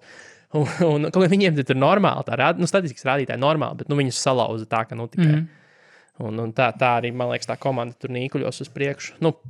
Būs labi nogriežiņi, bet principā viņi nav pretendenti uz kaut ko nopietnu starp izslēgšanas spēlēs. Kas arī viņiem vienalga. Varbūt vēl pāris komandas ātro. Golden State Warriors labākā bilance, bet ne par to es gribēju pajautāt tev. Šajā komandā spēlētājs ar 5. labāko PR šobrīd līgā. Vai tu vari uzminēt, kurš tas ir? Tur... Nemaņa Bielica? Nē. Tad šitais te Gerijs Paytons. Jā, Gerijs Paytons otrais. Mazais dūrainis. Viņam, 5. labākais PR. Bet to viņi labi, ne? Ja izvēlējās bija starp Avery Bradley un Geriju Paytonu, viņiem beigās. Jā. Kad viņi sāk sezonu. Labi izvēlējās. Paytons vismaz pēdējās spēlēs ir, neviens nešaubījās par viņa aizsardzības spējām, bet kā tas, teiksim, ierakstītos kaut kādā komandas spēlē, vai vairāk tādā komandas spēlē kā Warriors, kur tur nekurš katrs var, teiksim, iebraukt tajā, tā teikt. Bet jā, visās savās minūtēs, ko viņš tur spēlē, labi 9 gan minūtes tikai vidē ir, bet pēdējās spēlēs tieši viņam dod minūtes, un viņš ir tur, 17-18 minūtes. Bet viņš ir situācija, Džeks, viņš ir tāds, ko laiž ārā uz situāciju. Viņš ir speciālists, viņš salauž. Un viņš ir labs Golden State, jo viņš ir vienkārši augstas atdevis. Džeks, kurš daudz skrien. Kurš visu laiku skrien, viņš nekur nestagnē, viņš Mauc uz grozu un aizsardzībā ļoti labi stāv aizsardzībā. Ja tev ir tie 2 spēlētāji, par ko mēs šogad tur fanojam, tur Damians Mičels vai ne? Kingos, tad Peytons ir tāds pats. Viņš ir, manuprāt, tāds pats spēlētājs. Tādā savā amplitūdā. 1-1 starp Mičelu un Peytonu beigtos 0-0. 0-0, jā, tur Dorts tiesā. No fouls. Bet jā, No foul. jā, vēl paturpināt par to, ka viņu laiž laukumā ar konkrētu uzdevumu. Jā, man tieši iespējas atmiņā ir viena spēle, kur viņš laikam tikko bija parakstīts, un viņu uzlēja tiešām uz vienu uzbrukumu, un tieši ar mēģi droši vien, nezinu, tur apslāpēt pretinieku aizsargai, un ar ko beidz epizode, protams, ka bumba tiek pārtvērta un ātrais uzbrukums, un Kolins teitai 2 punktu, un viņš respektīvi bija tās pārtvērtās bumbas autors, tā kā, jā, vispār nepārsteidz, bet jā. Jūta, es nedomāju, ka beig kaut ko daudz runāt, man ir pierakstīts, ka Jūta more of the same, gluži kā viņu City Edition formas, jo viņi ir viena no 2 komandām, kuriem nav jaunas City Edition formas, otra ir Phoenix, kur ir savā ziņā more of the same, jo tur turpinās shitshows ar serveru, kurš jau turpinās visus, nezinu, pēdējos gadus, visus gadus, jā, bet tā skaļāk, vismaz manā tajā kaut kādā burbulī par viņu es uzzināju pirms kādiem 3-4 gadiem, ka viņš tur ir kaut kāds draņķis, kurš negrib naudu tērēt, kurš, viņš, man liekas, arī bija tas, kurš sajauca, tur viņi gribēja taisīt to maiņu, un viņš gribēja, Phoenix gribēja Brooksu, no Memphis domāja, ka viņi runā par Marshawn Brooks. Nē, kaut kāds bija. Jā, bet Phoenix teica jau brīdī, kad tur principā jau viss bija deals tūlīt nokārtots. Phoenix teica, nē, Dylans Brooks. Bet jā, servers, jā, es nedomāju, ka par to ir vērts pieskaries. Es nedomāju, ka mēs kaut ko jaunu pateiksim. Viss jau pateikts ir more or less... Nezinu, te pašā rakstā galā. Visi to zināja pa lielam, jo nevelti citi īpašnieki viņu jau 100 gadus mēģina izstumt ārā no šīs organizācijas, un tā parasti nenotiek, ja viss ir kārtībā un problēma nav. Servers neērtais, jo viņš ir labi, tā kā sirdsšķīstais, visi pārējie vienkārši varbūt slikti bija. Tāda, ja spēja vēl pastāv, ka vispārējie ir seksistiski cūkas un tirāni, un servers vienīgais mēģināja to apturēt, tāpēc viņi mēģināja izēst citu īpašnieku. That's what it is. That's what it is. Vai tev ir kaut kas ļoti dedzīgs, ko tu gribi pateikt par kādu komandu vēl?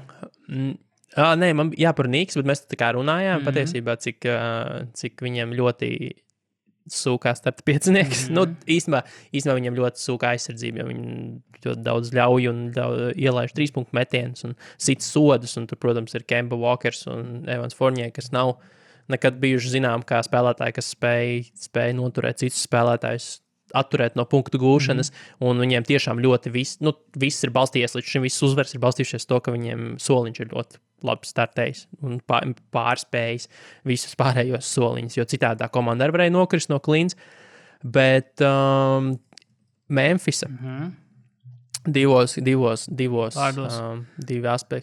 aspekti. Ja Morants nebija pamanījis, bet kaut ko redzēja Twitterī, viņš spēlē 4. KD, un katru reizi citu, respektīvi viņam ir baigā kolekcija 4. KD. Un tas ir interesanti arī mazais subplots sneakeru pasaulē. Šitie man nepatika. Anyway, turpin. vēl viens uzvārds, ko es gribu pieminēt Memphis sakarā un atgriežoties arī pie Dallasas, Desmonds Bains. Jā. Desmonds Bains šajā sezonā spēlē 29 minūtes vidēji spēlē, gūst 16 punktus, savāc 3,7 bumbas, atdod 2,1 piespēli. Tas ir tas, ko Dallasai vajadzēja ņemt Josh Green. Viņš bija turpat, vai ne? Kaut kur pieejams viņiem, vai kā? Vai viņi paņēma ātrāk? Kuru paņēma ātrāk? Tūlīt es tev pateikšu.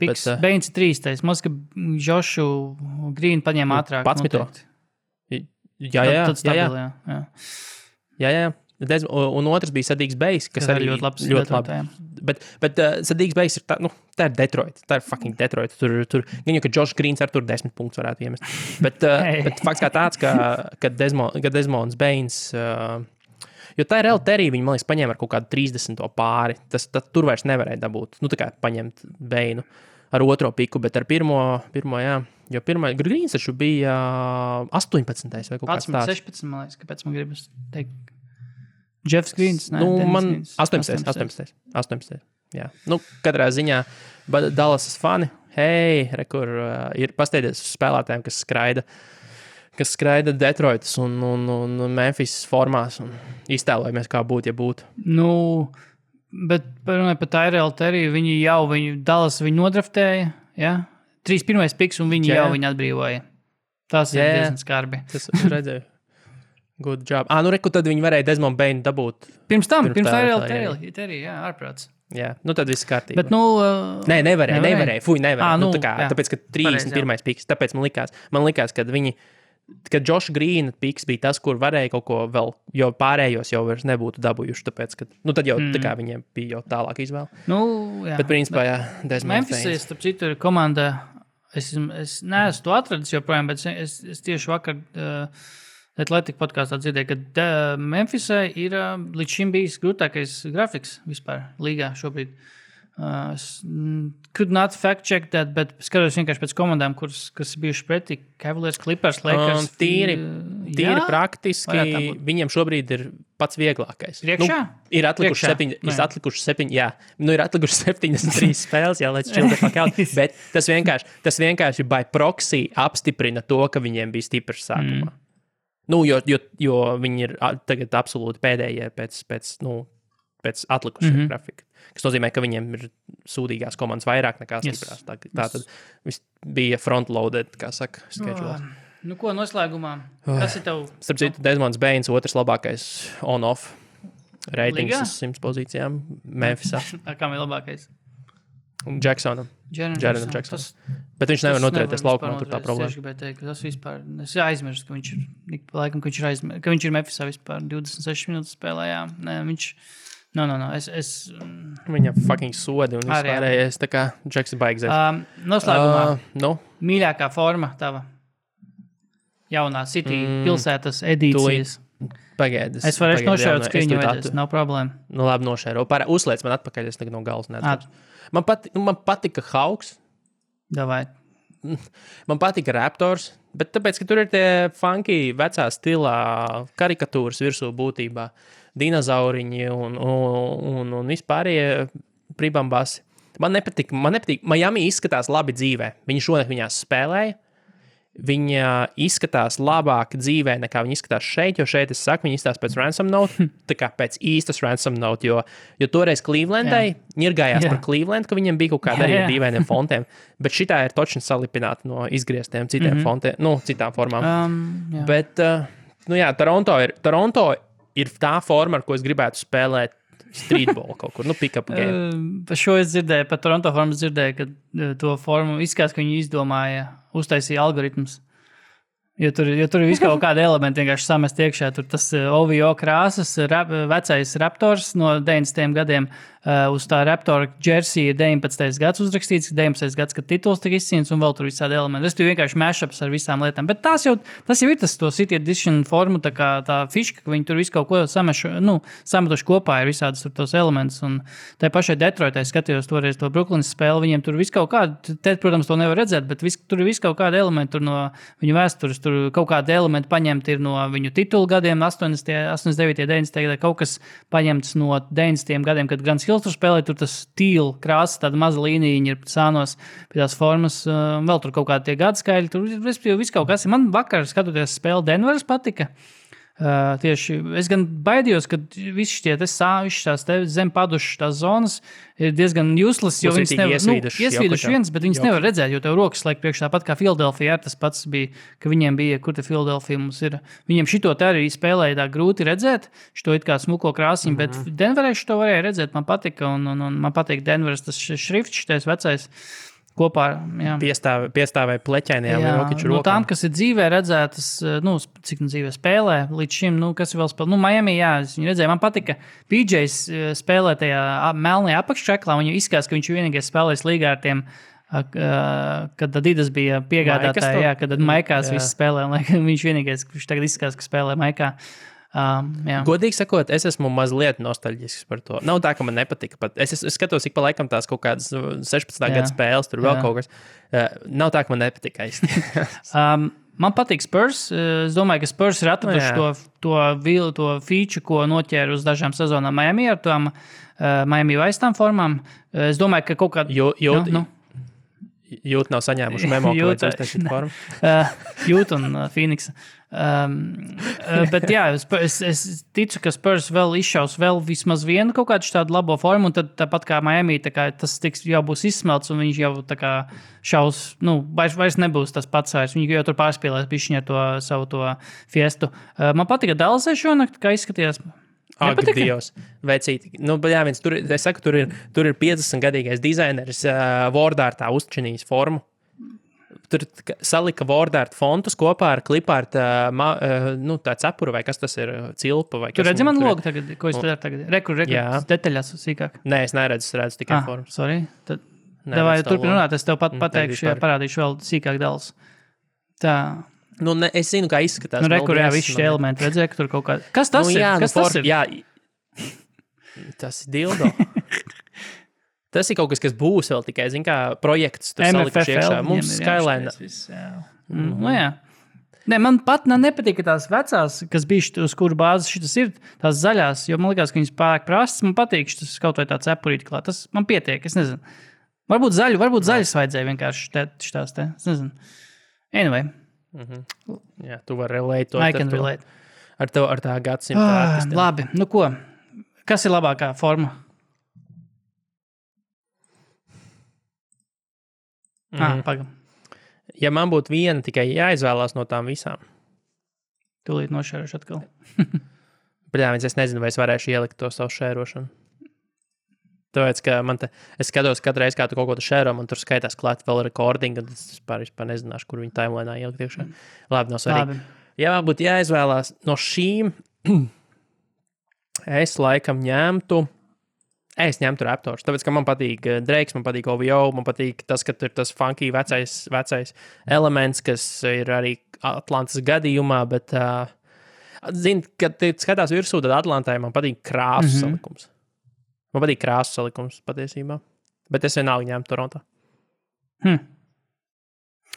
Man noteikti nepatīk ne Lakers. Timberwolves vēl. Jā, Timberwolves izskatās labi, jā, piekrīt. Viņi tagad spēlē arī. Viņiem iesilīšanās formas labi izskatījās. Es gan jau, ka var atrast kādu bildi to, bet jā, man patīk, tie Bucks joprojām arī patīk. Tieši tie sānda. Es ceru, ka viņas dzīvē varēs redzēt. Nebūs rokas priekšā liela. Jāņa biceps nebūs priekšā. Šitas New Orleans ir pilnīgi, what the hell, arī aizmirsāt, ka ir jauns formas jātais. Paceri arī turpina variēt šitos te vecos kaut kādus tur šito krāsu. Man patīk tās krāsas, tur grūti nošaut greizi īstenībā ir, bet jā, tas jau bija izsmēls sev. Man patīk dzīvē vēl pēc tam redzot viņas Sixeri man patika, ar kortu kopā vēl. Un Nets arī izskatījās labi īstenībā dzīvē. Nets, jā, arī. Bet, kuras tev patīk visvairāk, un tu nosauc, ko tas pēc Jā, what about this one? bet šā arī man patīk. Fliperi var bija labi, bet šitās tev izskatīsies droši vien drausmīgi, ka tur iesvīts kāds būs. Šitās baby blue vai kas tā pa krāsu. Viņas gidījām labi iztīsies. Šitās baltās? Nē, Abas. Redzi problēma. Fucking skaties uz Clippers un domā par OKC, tāpēc, ka tās ir OKC krāsas būtībā. Labi. Jā, ko? Finišējam, gaidam formulu pēc nepilnām 4 stundām. Kas uzvarēs? Čempions Valtteri. Es vienkārši gaidu, kurā brīdī Valtteri paziņos, ka viņš nedrīkst uzvarēt šo sacīkstus. Cik ilgi Valtteri ļaus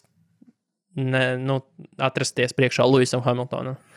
Vai tas notiks uzreiz, vai viņam neļaus startā, viņam neļaus atlaist sajūgu, kamēr Lewis nebūs pavēlts garām? Un to pateiks pito, lai var dabūt labākā apli laiku, bet tu neuzvarēsi, Lewis uzvarēs, bet tu vari dabūt labākā apli laiku.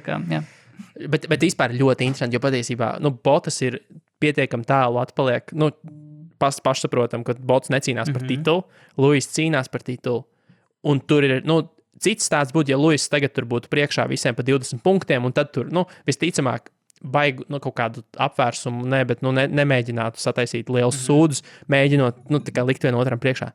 Bet šajā situācijā, kur tiešām katrs punkts būs no svara, Blīn, es nespēju sagaidīt, kad Valtteri liks pabraukt malā. Es negribu, lai tā notiek, jo man patīk Valtteri, un viņš ir manā fantāzijas komandā šonadēļ. Bet būs ļoti interesanti. Ļoti interesanti. Es domāju, ka Toto šobrīd sēž un gruzās par to, ka ir izvērties tāds starta pozīciju sadalījums. Tā Maks būs 3. Peres 4. Ja? Un tad tur tālāk jau īsti baigi nav. Arī galvenais, kas tur pirmajās 3-4 vietas. Bet jā, šodien tieši ļoti daudz aptaujas redzēja par to, ko darīt Red Bull, ja tur, pieksim, pirmajā vietā ir Peres, un Maks ir 2. Vai tur Peresam būtu jāpalaiž, ja Peresam būtu jāpalaiž Maks priekšā, galu galā viņš ir, jā, tur Red Bull interesē tikai čempionu tituls, un tie paši laikā Peres ir mājās, un tā tālāk. Es teiktu... Es domāju, ka tur būtu mazāka problēma. Nē, palaistu. Es domāju, ka būtu jālaiž. Sorry. Palaistu, jo pirmkārt jau tās, skaidrs, ka Peres, viņš gribētu uzvarēt, bet viņš nevar uzvarēt. Viņš ir mazliet pats vainīgs situācijā, kurā viņš šogad ir. Ka viņš nav labākā pozīcijā, lai vispār būtu nozīmīgs šajā kopvērtējumā. Tā ir viņa vaina. Otrkārt, viņam joprojām ir līgums ar šo pašu komandu. Neatkarīgi no tā, ko viņš paveiks tagad, viņu par neko nevainos. Un, protams, ka katrs pilots grib uzvarēt. Un Peres, man liekas, nav uzvarējis. Baku. Ja tagad kaut kad... Viņš to vienu, tā bija viņa pirmā uzvara, manuprāt. Avarēja tie taisnē.